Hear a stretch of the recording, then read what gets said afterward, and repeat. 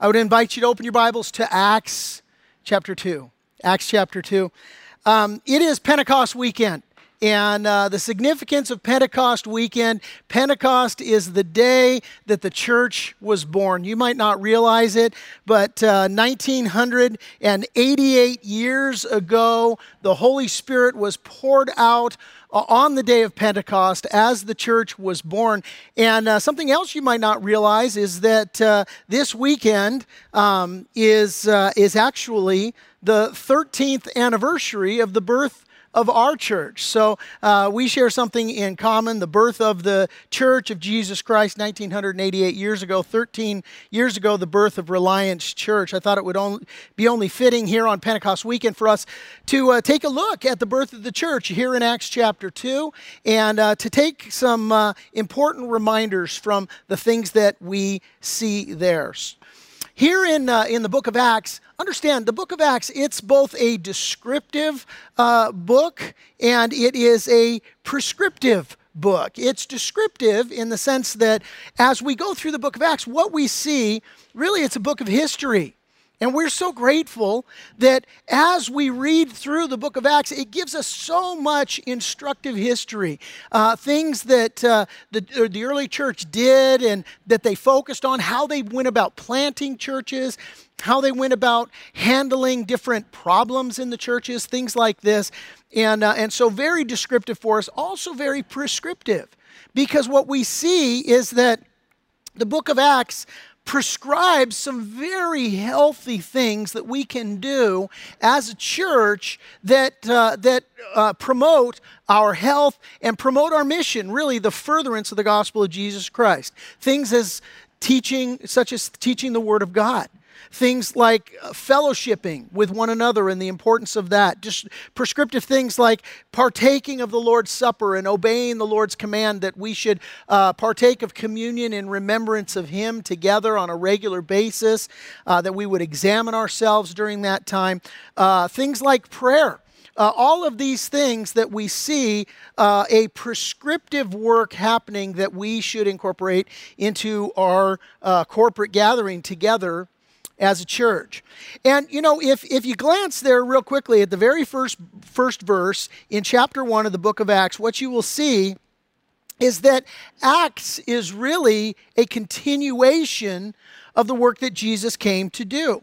Luke, who is the author of the book of Acts, he also authored the Gospel of Luke. And he alludes to that gospel in verse 1. He says, "The former account," speaking of the Gospel of Luke, "that I made, O Theophilus," Theophilus being the recipient of this letter, he says, so in my former account, in the Gospel of Luke, I told him all that Jesus, and here's the operative word, began both to do and to teach. That small word began, it is everything to us, because the implication is that the work of the church is the continuation of the work of Jesus Christ. And so important for us. And as we come now to Acts chapter 2, what we see is the birth of the church on the day of Pentecost. We read this, Acts chapter 2, verse 1, "When the day of Pentecost had fully come, they," speaking of the disciples, "they were all with one accord in one place." Now, we're going to focus for the majority of our time together today on Pentecost, the significance of it, what it is, all of these things. But right out the gate, I want you to take note of the fact that they were all in one accord in one place. A lot of bad dad jokes about them being in one accord. No, it's not a Honda Accord, obviously. Collective groans now coming across from the internet. No, they were all in one accord. They were unified, and they were in one place. And listen, that's two things that the church of 2020 in particular has had to work very hard to maintain. The working and the striving to maintain being together in one place and being in one accord. Now, we're all familiar with Hebrews chapter 10, verse 25 that says this, "Let us not neglect our meeting together as some people do, but encourage one another, especially now that the day of his return is drawing near. That word neglect, it carries in mind, here's the definition of it in the original language. It means to abandon, and it means to leave behind. And really the idea is that it's a permanent decision. What the writer of Hebrews is exhorting us to as Christians is saying, look, don't make a permanent decision to abandon and to leave behind corporate worship. Now, the thing is that we haven't done that. Through circumstance, we have been required to meet in creative ways. We're doing so right now. We're meeting online through the gift of technology, which sometimes can be a curse. This morning, it certainly has had its problems. But thank God that we have technology available to us that we can gather together. So while we're not in one place in the physical sense, we are in one place in the sense that we are gathering together. And I'm so grateful. Listen, we haven't made a decision to permanently abandon and to leave behind our gathering together. No, we have been able to meet together online. We've been able to sacrifice for the sake of others, and we've been able to maintain our Christian witness to the lost in the process. And I'm so grateful that the Lord has moved upon our hearts and given us the capacity to be able to do that, just trusting Him in everything that He's doing. And boy, the Lord has proven Himself to be faithful, is proving Himself to be faithful. The other thing that the Church of 2020 has had to strive to maintain, and it is so important, is that we are in one accord. If you were with us last week, especially in particular at the drive-in services, we were emphasizing this, but the idea of that phrase, one accord, we were looking at unity last week. And being in one accord, the idea is being of one mind, and it's of being of one passion. This attitude, this idea of unity.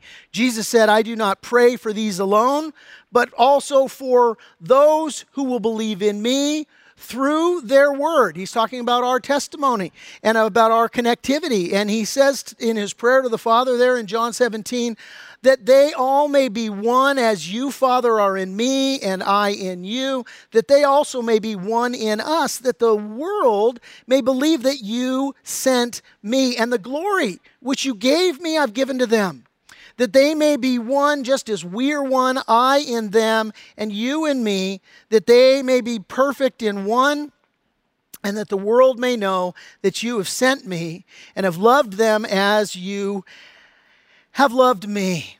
And as you read through Acts chapter 1, you see that they accomplished this unity, being in one accord and being in one mind. You see that they accomplished this by doing two things. They waited obediently upon the Lord, and this was according to the word of the Lord. Jesus had commanded them, don't leave Jerusalem, you wait for the gift my Father has promised you. And so they did that. And the second thing that they did, being in one accord and one mind, accomplishing this, was that they were in prayer together. They were just laboring in prayer.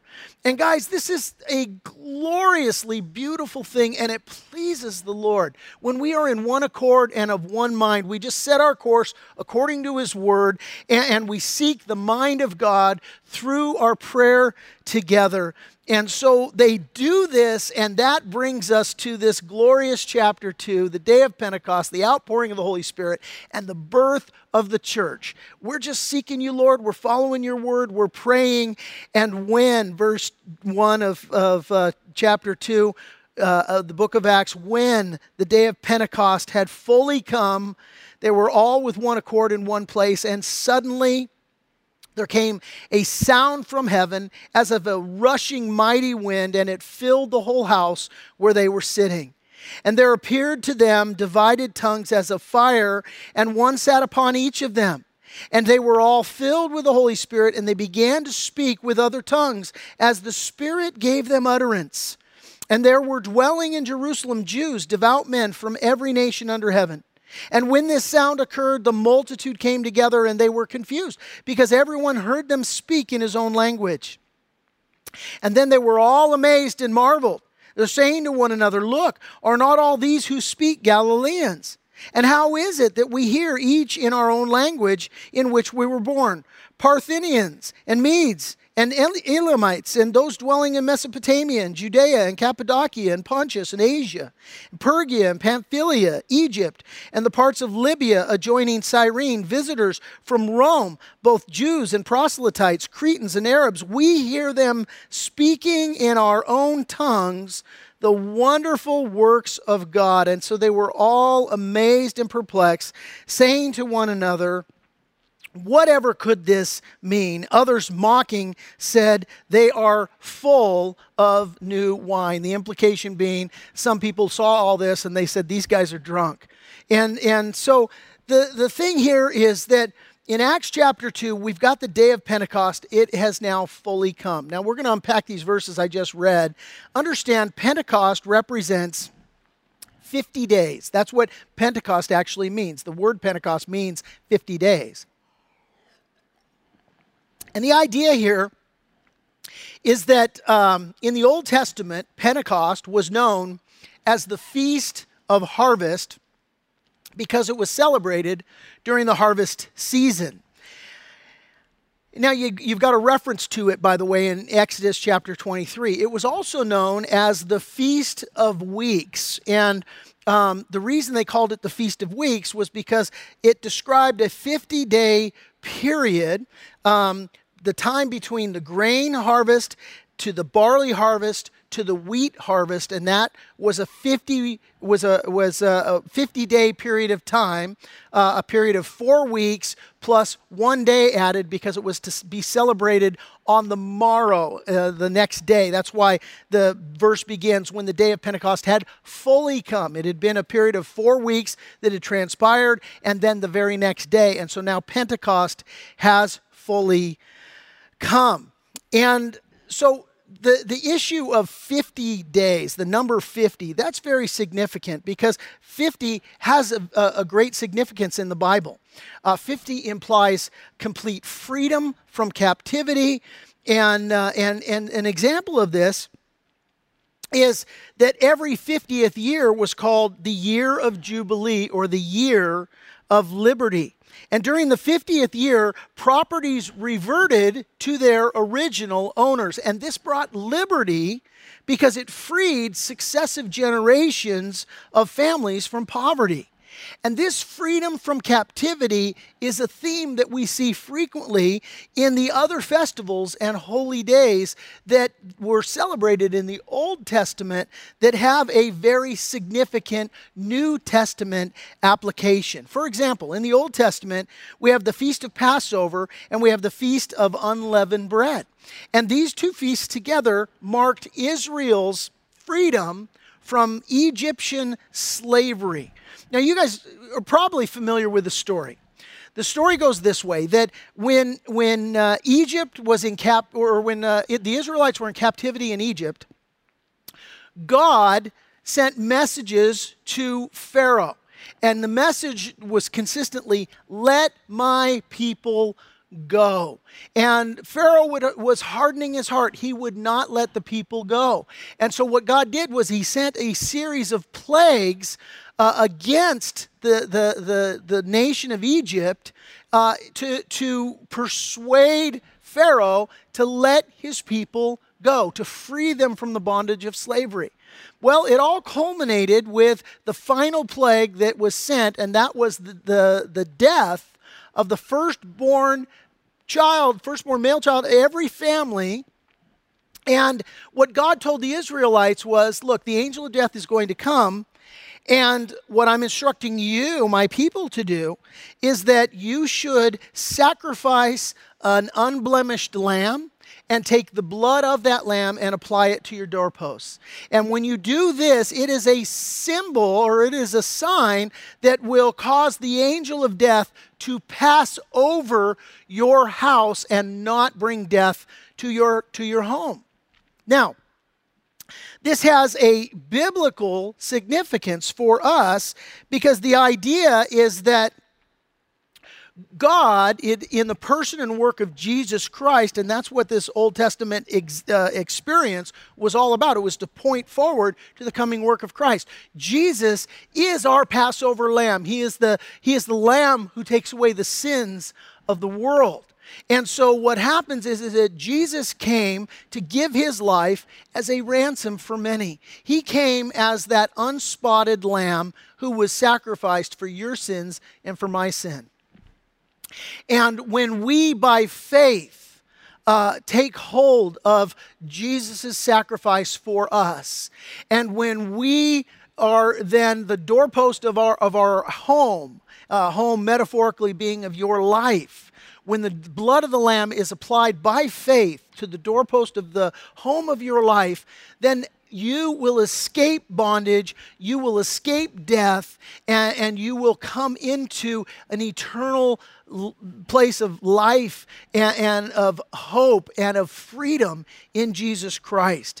And so biblically, the idea is that God reveals his plan of salvation through the symbolism of ceremonies and harvest festivals and all of these things in the Old Testament, having their definition ultimately in the New Testament. These all serve as signs pointing to the person and the work of Jesus. On Passover, the Son of God was crucified as our Passover lamb. On the Feast of First Fruits, Jesus rose from the grave.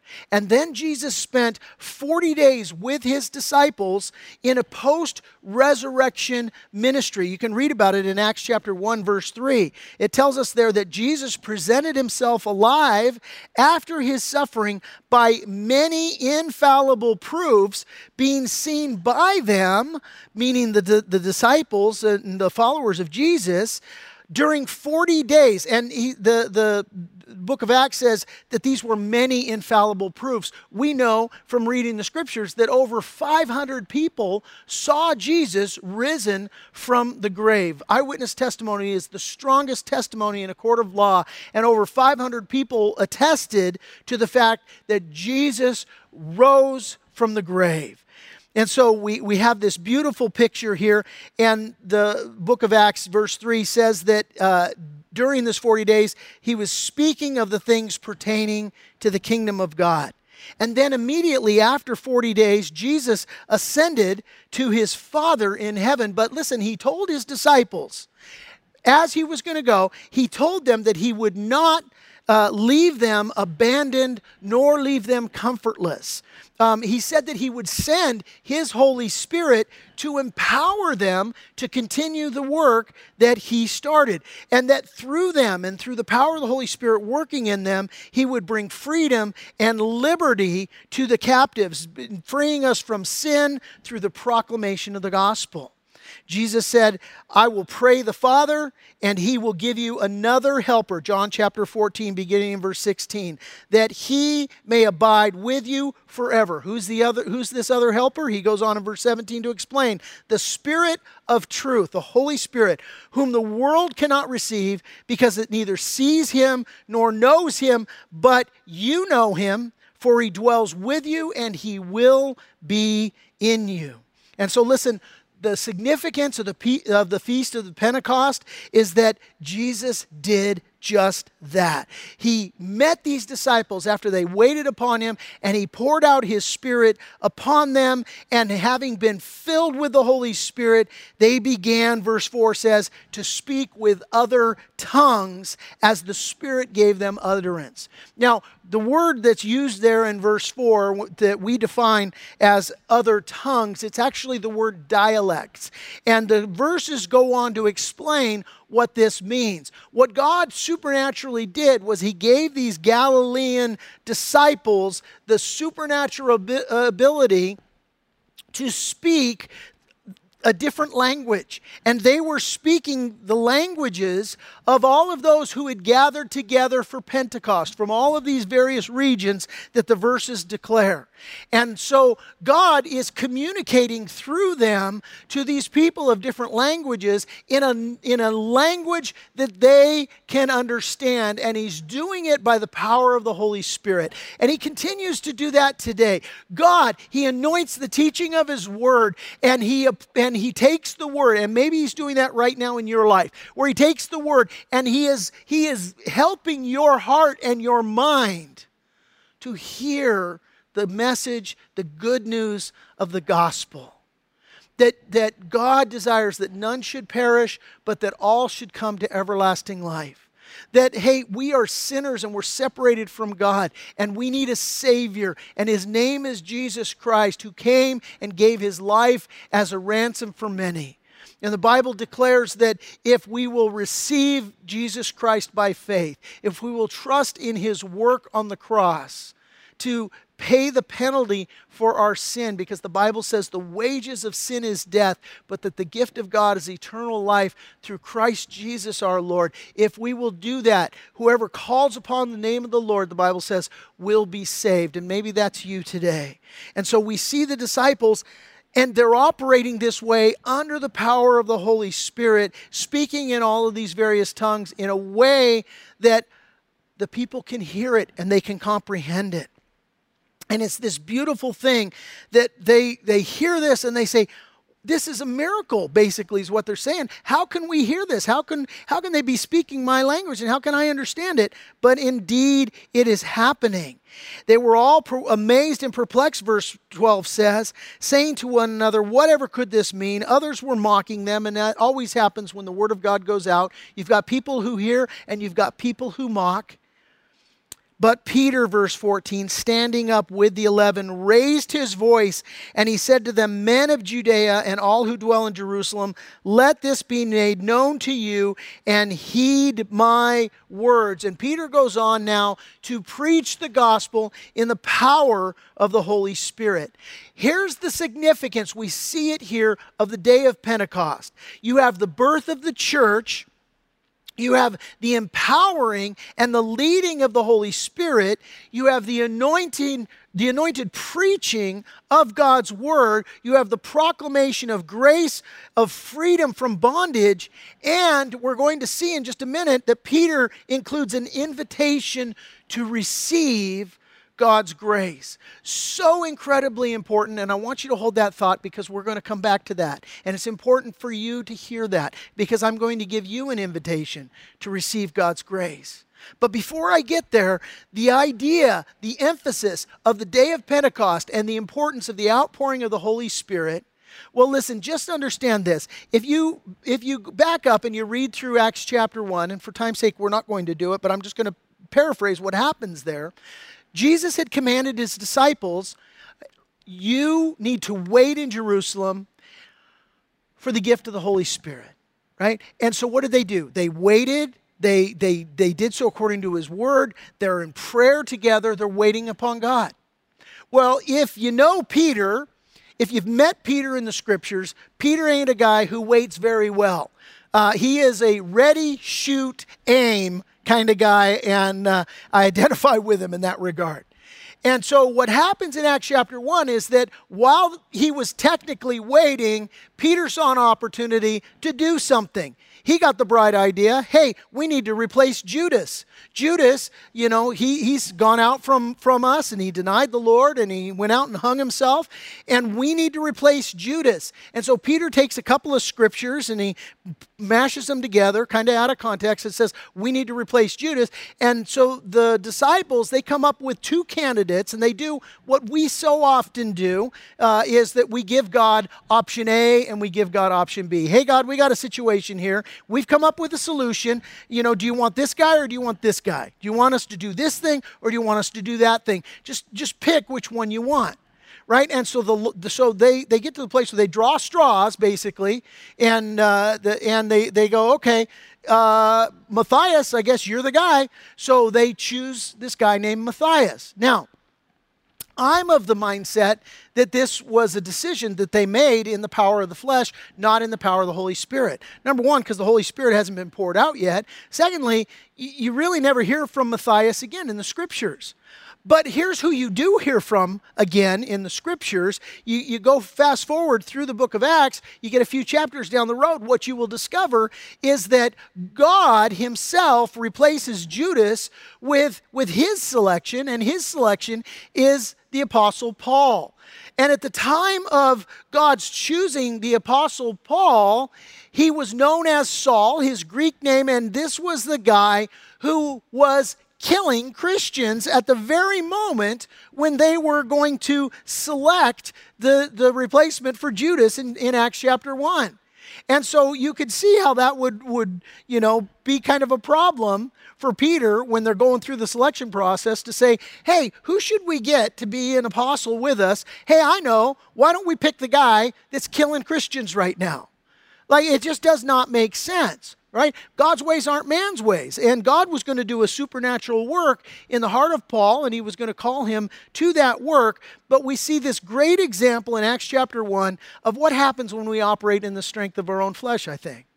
And so what happens here in Acts chapter 2 is so significant, and what we celebrate today, the day of Pentecost, so significant because it's all about God, through the power of the Holy Spirit, empowering us to continue his work here on the earth and operating under the power of the Spirit. And I want you to notice the stark difference between what Peter does in Acts chapter 1 in selecting the replacement for Judas, and you never hear from the guy again, versus what happens in chapter 2. He's preaching now under the power of the Holy Spirit. You skip down to verse 37 of Acts chapter 2, and it tells us, now, when they had heard this, he's speaking of all the multitudes that were gathered, and this being the message that Peter preached under the power of the Holy Spirit, they were cut to the heart. God's word pierced their heart.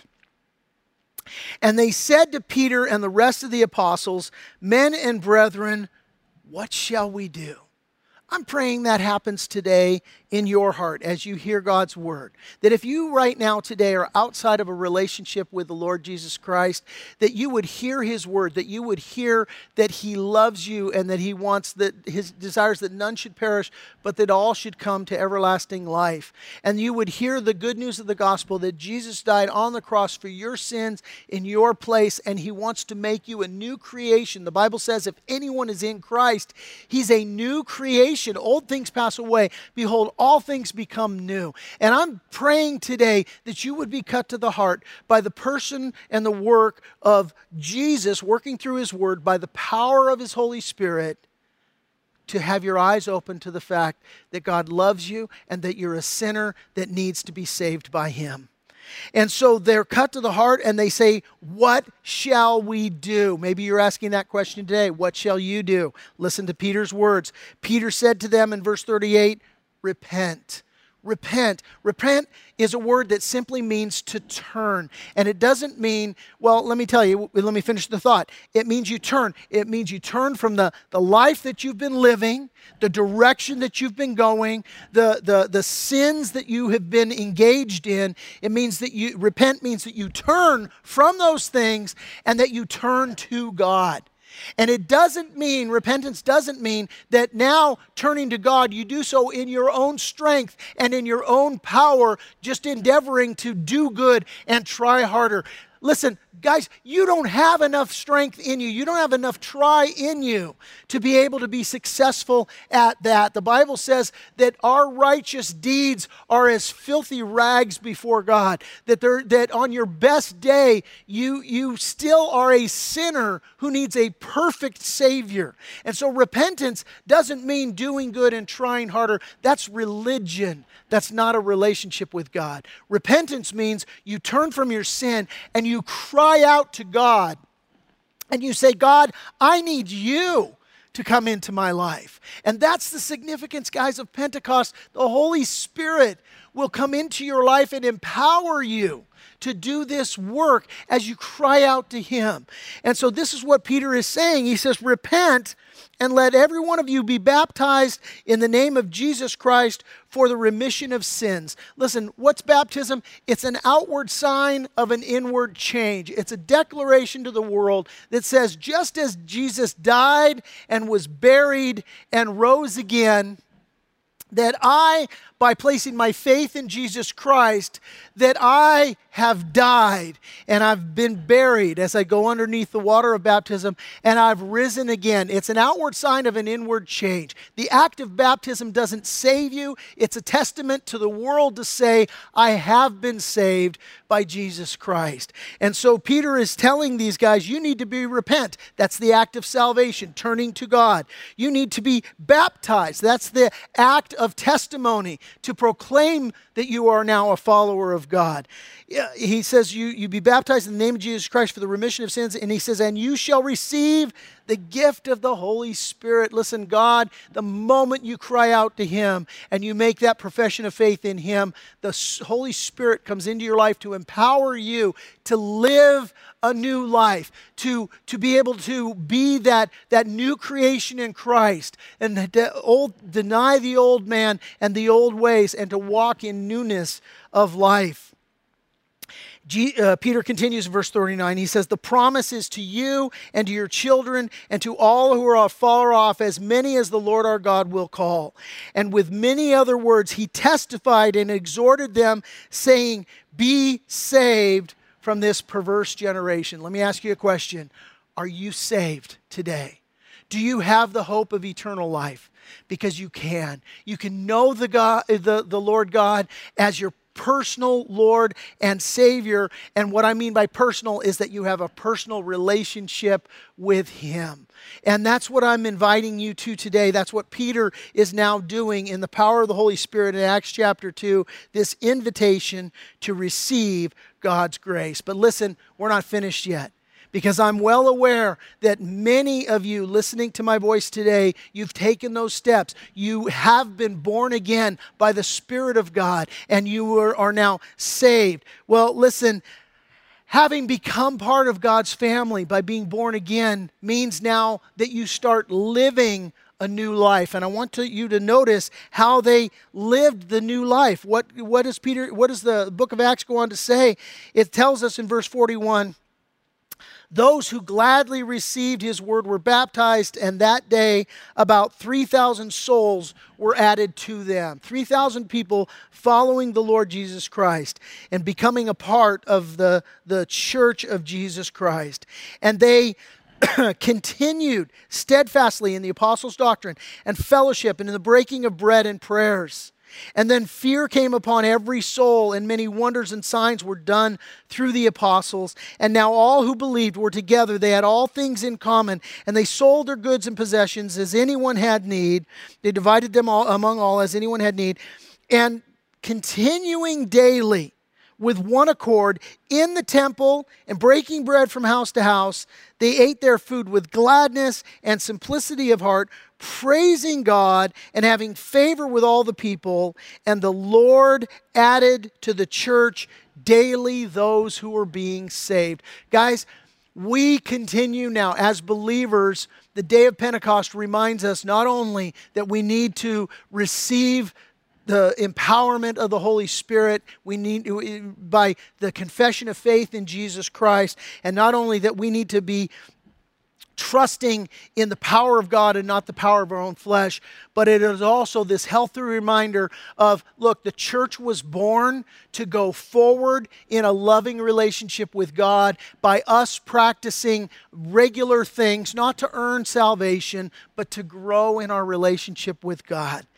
And listen, there are opportunities that we have to abound in all of these good works. One of the things I want to talk to you about is baptism. You'll notice that it plays a prominent part in the early church, that a person makes a profession of faith and immediately their baptism, right? They make a profession of faith in, first of all, by turning to the Lord and saying, God, I need you. And then they make a public profession of faith by declaring to the world, I have been crucified with Christ. It's no longer I who live, but Christ who lives in me. Right? And so you want to make that profession through baptism. And guys, we have a baptism coming up on June 20th. Baptism coming up June 20th, Saturday night outdoor services, and we are going to have a baptism. If you are a follower of Jesus Christ and you've never been baptized, I want to invite you to be baptized. We had an amazing thing happen while we have been under lockdown and doing exclusive online services. We have watched God's Spirit go forth in ways that we never imagined. And in one particular case, we had a family attending our church, longtime members of our church. They had been inviting family members of theirs to come to church, and these family members wouldn't physically come to church. But when we started meeting online, they attended. Very first week we began meeting online, we saw one of their family members make a profession of faith at one of our services and come forward to know the Lord. Just recently, we saw the mother of this attendee of our church. She's 94 years old. She would never come to our church physically. She was invited to come online. She did. She gave her life to the Lord, and she has declared her desire to be baptized. And so on June 20th, we are having a baptism, and we're going to baptize that precious 94-year-old gal along with many others. And I told my staff when I was working on the message, I said, guys, we're going to have a baptism, and we're going to do so on June 20th.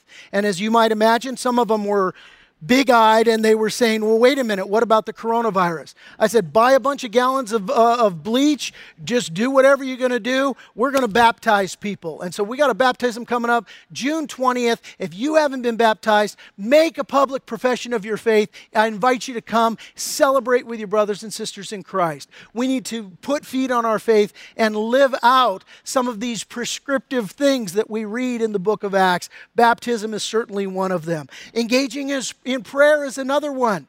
This Wednesday night, we're going to have our first Wednesday gathering, and we're going to do so in our courtyard, and we're going to worship the Lord, and we're going to pray together. Martin Luther said the church moves forward on its knees. And guys, this is what we're going to do. And so come out to our first Wednesday service, worship the Lord together, praise the Lord together, and let's pray together. Guys, our nation desperately needs Christians to be praying fervently. We have an opportunity this Wednesday night to do that.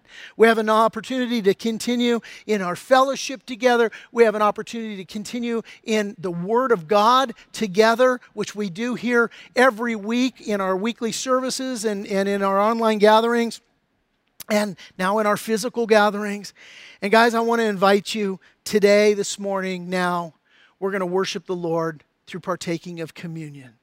The bread that we're going to partake of represents Jesus' body broken for us. The cup we will partake of represents His blood shed on the cross for the forgiveness of our sins. And we need to do this regularly because the Lord Jesus Christ said that we're to do this often in remembrance of Him, and that we should take the opportunity to examine our hearts when we're partaking of communion. And the examination of our hearts is this: not that we're good enough, but that we're trusting on the one who is good enough, the Lord Jesus Christ, who gave His life as a ransom for many. Do you know Him?